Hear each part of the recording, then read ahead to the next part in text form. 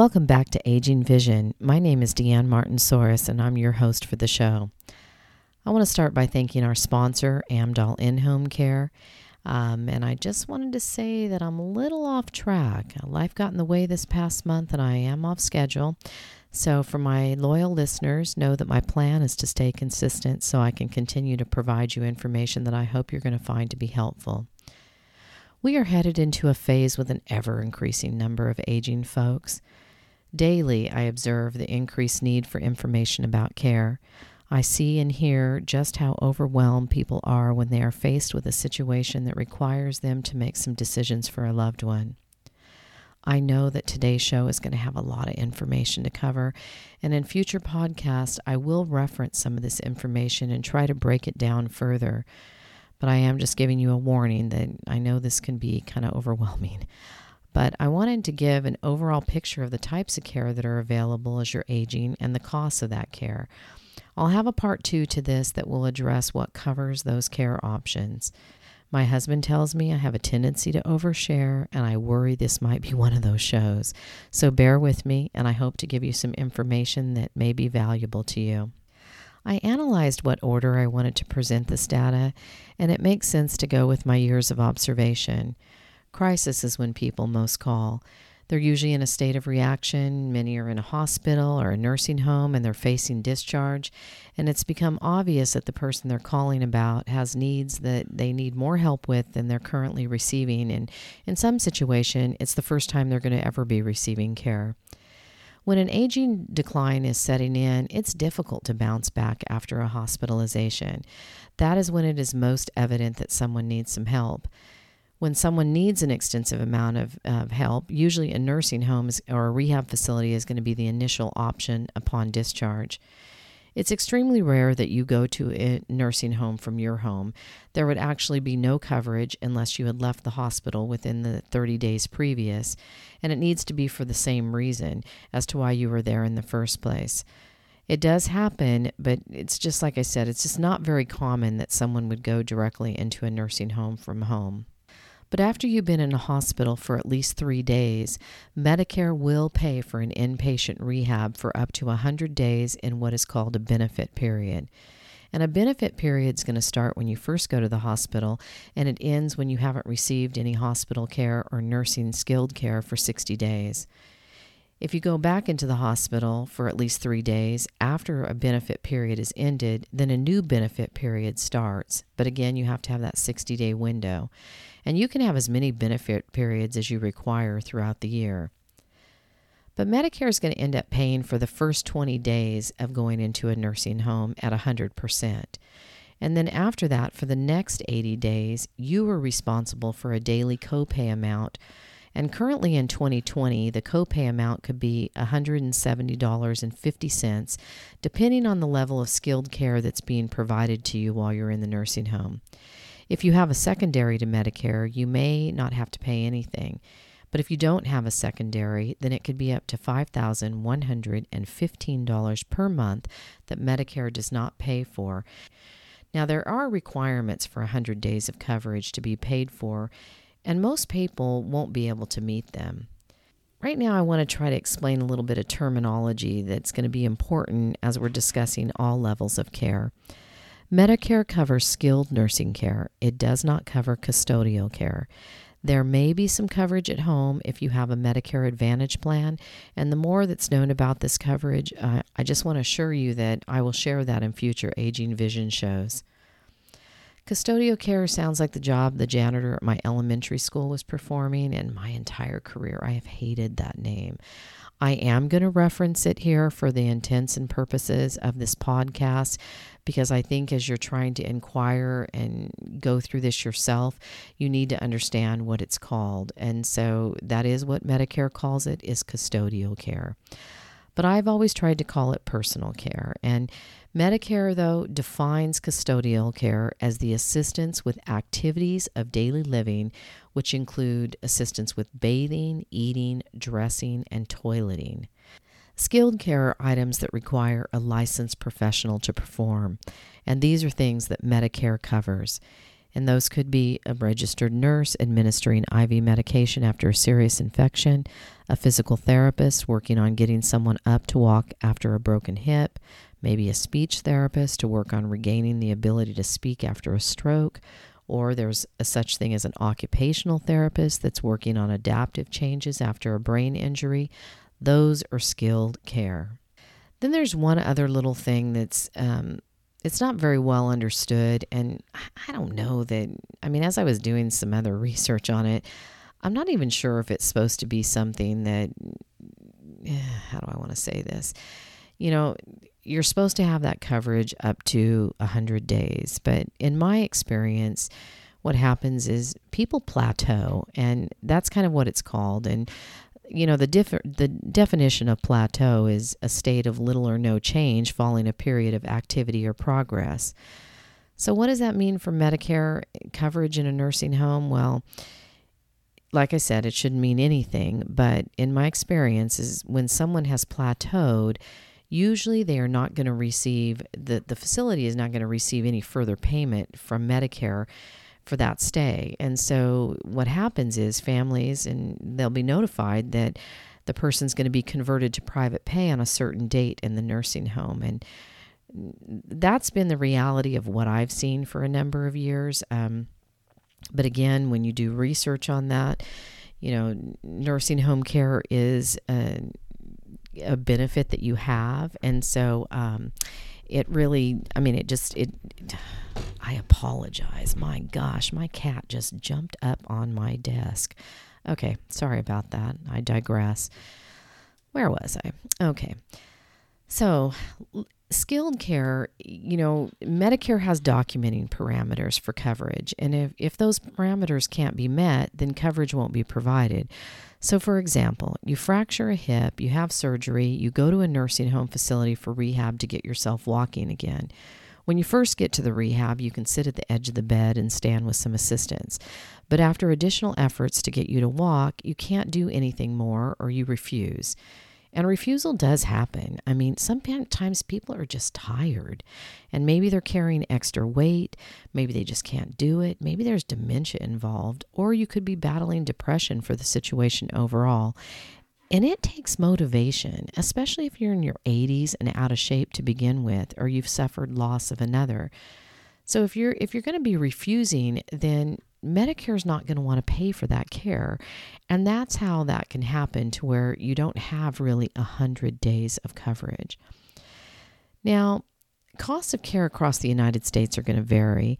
And I had always thought that California, where I reside, was one of the costliest states for care. And as I did some initial research, I discovered we're really at a median point across the nation for nursing home stays. Within California, there are also variables in different regions. California has lots of different economies, different makeups of the state. And, so there are areas that are very costly and areas that aren't. And so nursing home care in California ranges from $95,000 to $165,000 per year. Now, if you reside in Alaska, costs are the highest for nursing home care at around $340,000 per year. And in certain pockets of Louisiana, you have the lowest cost of care at about $70,000 per year. So with an average cost of a nursing home at $9,000 to $13,000 per month, this is when the initial shock sets in as you're learning there is no continued coverage. Now, I am going to have a link on the Aging Vision website at agingvision.com for the Medicaid Planning and Assistance website. This site will show you the average cost of a nursing home per region in a state, so you can kind of look up your area. And I already know that some of these numbers are dated because with increased minimum wage changes and increased costs, I see that prices are elevating yearly in my state. When people learn of the cost, they start looking for other options. Of course, the number one thing most people want to do is go home. And unless someone has no recollection of their home, then home is usually the place that they want to be. It's familiar and very comforting. In the scenario I was describing of someone just able to sit at the edge of the bed and stand with assistance, well, that person is going to need someone with them 24 hours a day to be safe. Now, there could be variables such as if the person was extremely cognitively aware. Now, that means they've got their marbles. Then they would know to not get up without assistance. And when you require help to get up and you will not follow the direction to stay in bed without help, then you become a great fall risk, which means further injury. Now, so this person needs to be able to follow that direction and understand the consequences of such. And if there's dementia involved, then it isn't going to be possible. So let's talk about home care. There are two types of care in the home: skilled home health and in-home care.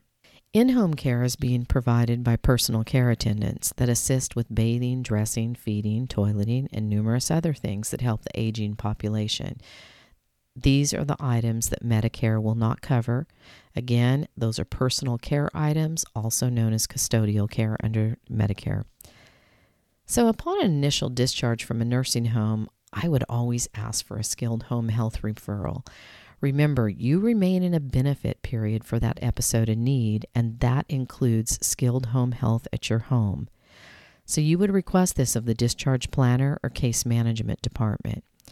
They will work with obtaining an order from the physician for what skilled need will need to be done at home. There might be some short-term coverage to have nursing or physical therapy in your home, and I just really encourage that if there is some type of level of care, anything that's out there that's going to be covered, I really think that you need to take advantage of that. And, there are things that could be able to help you, but again, care is not cheap. And so if there is a covered benefit and it does have the ability to help you, then I would definitely push for a home health referral. In my opinion, all custodial care can be managed in the home environment with supportive adaptive equipment. There are certain types of clients that make care in the home extremely difficult and in some situations impossible. And the first is people that are abusive to caregivers. Usually this is caused by a demented state, and I've seen this over the years in our business, and we've had employees actually that have had work comp injuries because of being hit by people.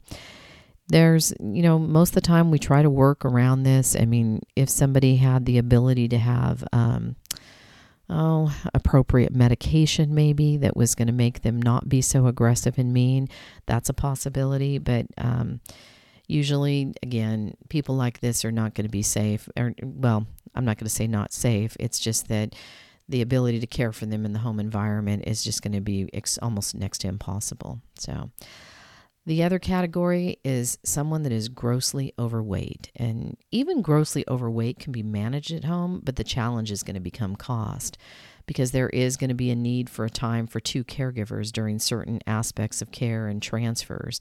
You definitely are going to need assistive devices in those kind of situations. Now, this is another sticker shock moment. And as I've talked to people on the phone, this is always a big surprise. I mean, first they're surprised at how much they're being told that they're going to have to convert to being private pay now in a nursing home. And so I think when they call an agency and they want to find out about home care, well, they're even more shocked that 24-hour care in the home is going to be more than a nursing home. And unless you have long-term care insurance, which we're going to discuss more in our part 2 segment, is that home care is paid for privately with your own funds. So now we're going to get a little more into that, but if you had 24-hour care in your home in the state of California, the hourly range right now is $24 to $31 per hour. Nationwide in 2016, that figure was $20.50 per hour. Now, California, in my opinion, has one of the higher costs in the nation, but it's not the highest. If someone required 24-hour care, it can cost upwards of $17,000 to $21,000 per month. But there are states that are even more costly than that. Again, as increased costs incur, care is going to only go up, and home care is extremely labor-intensive for one-on-one care. I'm going to slightly digress and get a little political. As I've mentioned, I've been in this industry a very long time, and I've been extremely disappointed in the erosion of the exemptions that used to exist for caregivers in the home environment. Years ago, you could easily provide 24-hour shifts with one caregiver. Now, most reputable companies made sure this was only done with a certain kind of client, and it had to be someone that slept through most of the night. I mean, maybe they could get up once or twice to toilet. Meals needed to be, the caregiver would do the cooking of the meals, but the food needed to be provided by the family, and the caregiver was allowed to eat with the client, which is actually a good thing to do anyway. And they had the ability to have some downtime in the home. Now, I know that some companies didn't operate like that. I mean, some people put people in situations where you are taking care of somebody with dementia and they're up all night long. So I understand how labor groups began to argue that caregivers only needed to work 8 hours a day. So the ability to provide 24-hour care, live-in throughout the nation has really changed, and the cost of such has just really, really gotten pretty pricey. And in my opinion, who suffered the most from this is the employees and the clients. Because of that skyrocketing cost of those, with the erosion of those exemptions for sleep time and overtime, clients need to have multiple givers in their home throughout the week. That's number one. That's something very frustrating to clients. The other thing is caregivers I've seen have needed to work multiple jobs to be able to earn what they used to be able to do with one employer. I mean, it just wasn't, I think the intent was, protection of the employee, but I don't know. I just don't think it worked out like it really was. I mean, I just see that what's going to happen over time with the amount of care that's needed. So it's just really disappointing to me that this has happened. And I want to really stress that I respect the work of caregivers immensely. I mean, many, many years ago, I did this type of care before I went to nursing school, so I understand it. Working in the home environment, though, has its perks from being in a nursing home. So I just really kind of disagreed with, the exemption about the 8 hours versus, having an exemption to work longer than that. So, and I think what it's going to cause is that there's going to be a decrease of the segment of the population that could even afford to have in-home care. But I digress. So let's get back on track. But anyway, some people will choose to hire privately to try to save money, and this is also becoming very difficult to do in some areas. I know that California has continued to erode the exemption for independent contractors, and the IRS has requirements on employment as well. We will discuss hiring privately more in depth in a separate show. So when people find all these things out, sometimes they just don't have an option to go home, especially when they require an extensive amount of care. That is why I believe as you age, your number one goal should be staying healthy and safe to avoid these challenges until it's absolutely unavoidable. And this is where being proactive has extreme advantages. Most people, though, with assistance in the home are receiving a much smaller amount of time than 24 hours a day. It could be anywhere between 4 to 8 hours a day. Sometimes it's not even daily, just maybe a few times a week. And the help might be as simple as shopping and providing some home, healthy meal preparation. There are people successful in their home that spend most of their time in bed or a recliner. If they still reside with someone else, they can sometimes get by with 2 4-hour shifts a day. And these shifts might require helping someone to dress and undress, maybe getting them in and out of bed, maybe getting a meal and, or 2 meals a day there, and getting medication reminders done. And then they're fine the rest of the day. Another option for assistance is usually something that most people plan, but not all the time, and that is a move out of the home to either an independent living complex or an assisted living facility. Independent living can vary in what they provide, and because of that, the price can have quite a range. Nationally, the average is between $1,500 to $6,000 per month, and this is your own private dwelling area. Some independent living locations offer congregate dining, so you have 3 meals provided a day, which is really a great thing since nutrition is always usually a problem as you age. And they'll have weekly housekeeping as an option. They might also have a hair salon. Maybe there's a laundry room. Well, there is usually always a laundry room. They'll have activities on site and areas to mingle with others. Most of these places, it's within an enclosed building, and you might even have a studio. You could have up to a 1 to a 2 bedroom apartment, and they'll be priced based on, how much space that you take. In an independent living, it is usually required that you can make it to the congregate dining location on your own. Over the course of my career, I have seen these requirements ease some based on the aging process. No one ever likes to move to a higher level of care, so someone might hire a caregiver to go into that environment, which is now their home, to provide them some assistance. But if someone cannot safely get out of the building in case of a fire, then they usually are not safe to remain in an independent living complex. Now, some of these independent living complexes, are a standalone, but then some of them are part of an assisted living that allows people to transition from independent living to assisted living when they need that higher level of care. So an independent living it's not licensed other than the requirements for food safety because they usually have a kitchen and they have a business license. Now, an assisted living facility is licensed, and you also would have a separate dwelling area, and it could be a studio apartment or have a bedroom. These are places that, will have they can be very large and they can be very small. Most communities have what's called a 6-bed board and care model, and usually this is done just in a 3-bedroom home. I mean, some of us have those in our own neighborhoods, and we don't even really know that that's what it is existing.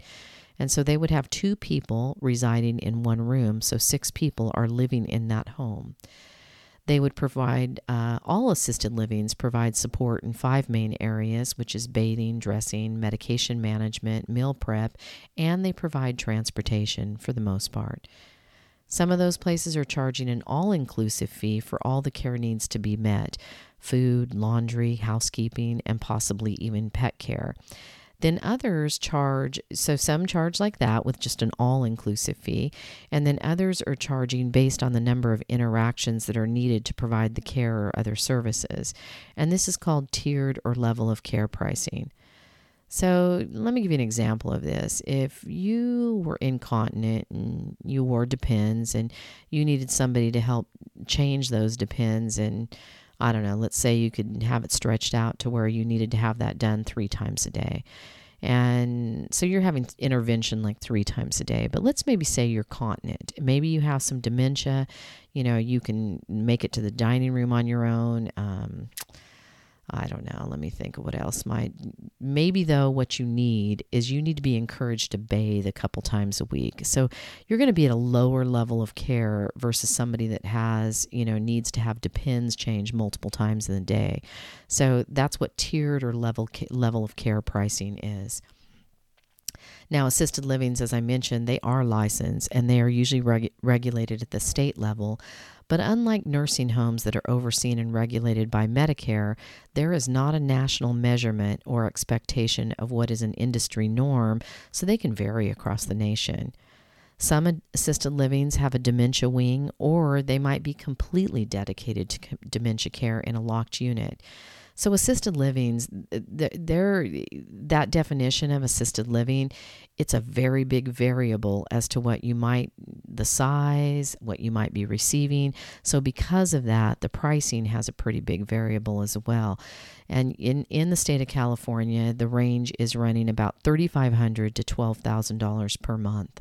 Whether you're living in an independent living, an assisted living, or a nursing home, all 3 of those provide you with something that is hard to receive at home, and that is the opportunity for social interactions and daily activities.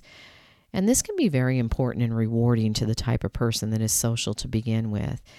Now, when you're having caregiving in the home, don't get me wrong. I mean, I think there's the opportunity, to have activities and interactions as well, but it's not quite the same. I mean, you're not going to have that peer-to-peer kind of interaction that you would in an assisted living.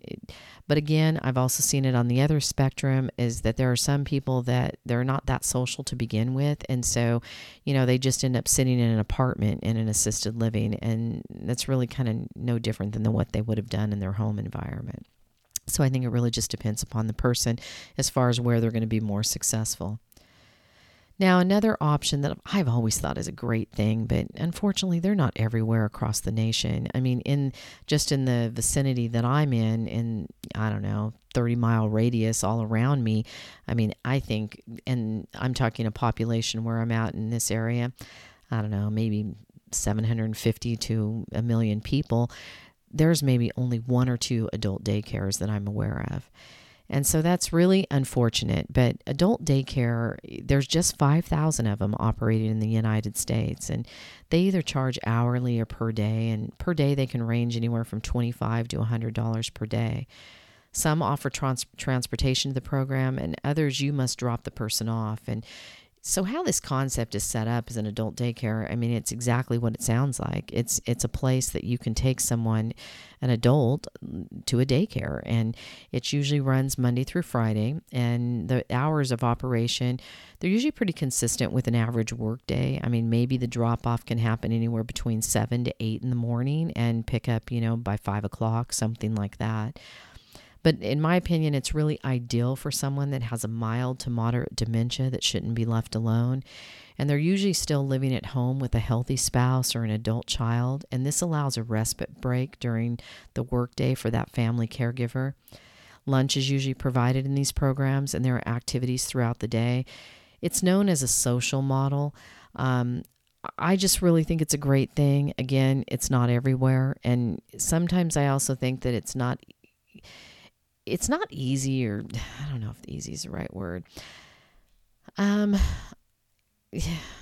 I don't know how to describe that. I really think that sometimes it's just if somebody is mildly to moderate dementia, they're still kind of in that resistive phase of what's happening, and so I think going to something like this isn't always well received. I just think that for the cost and the value of it, I just really think it's like really beneficial if somebody was able to take advantage of this. An even rarer thing to find is a medical model adult daycare. And there are some of them out there in certain communities, and these will be for individuals that have medical needs. And so maybe they have a Foley catheter, maybe they could be diabetic and they need to have injections during that time. So there is nursing staff in this model. And that also has some Medicaid or Medi-Cal coverage for individuals that are low income. Again, another reasonably priced option for people that need to have care.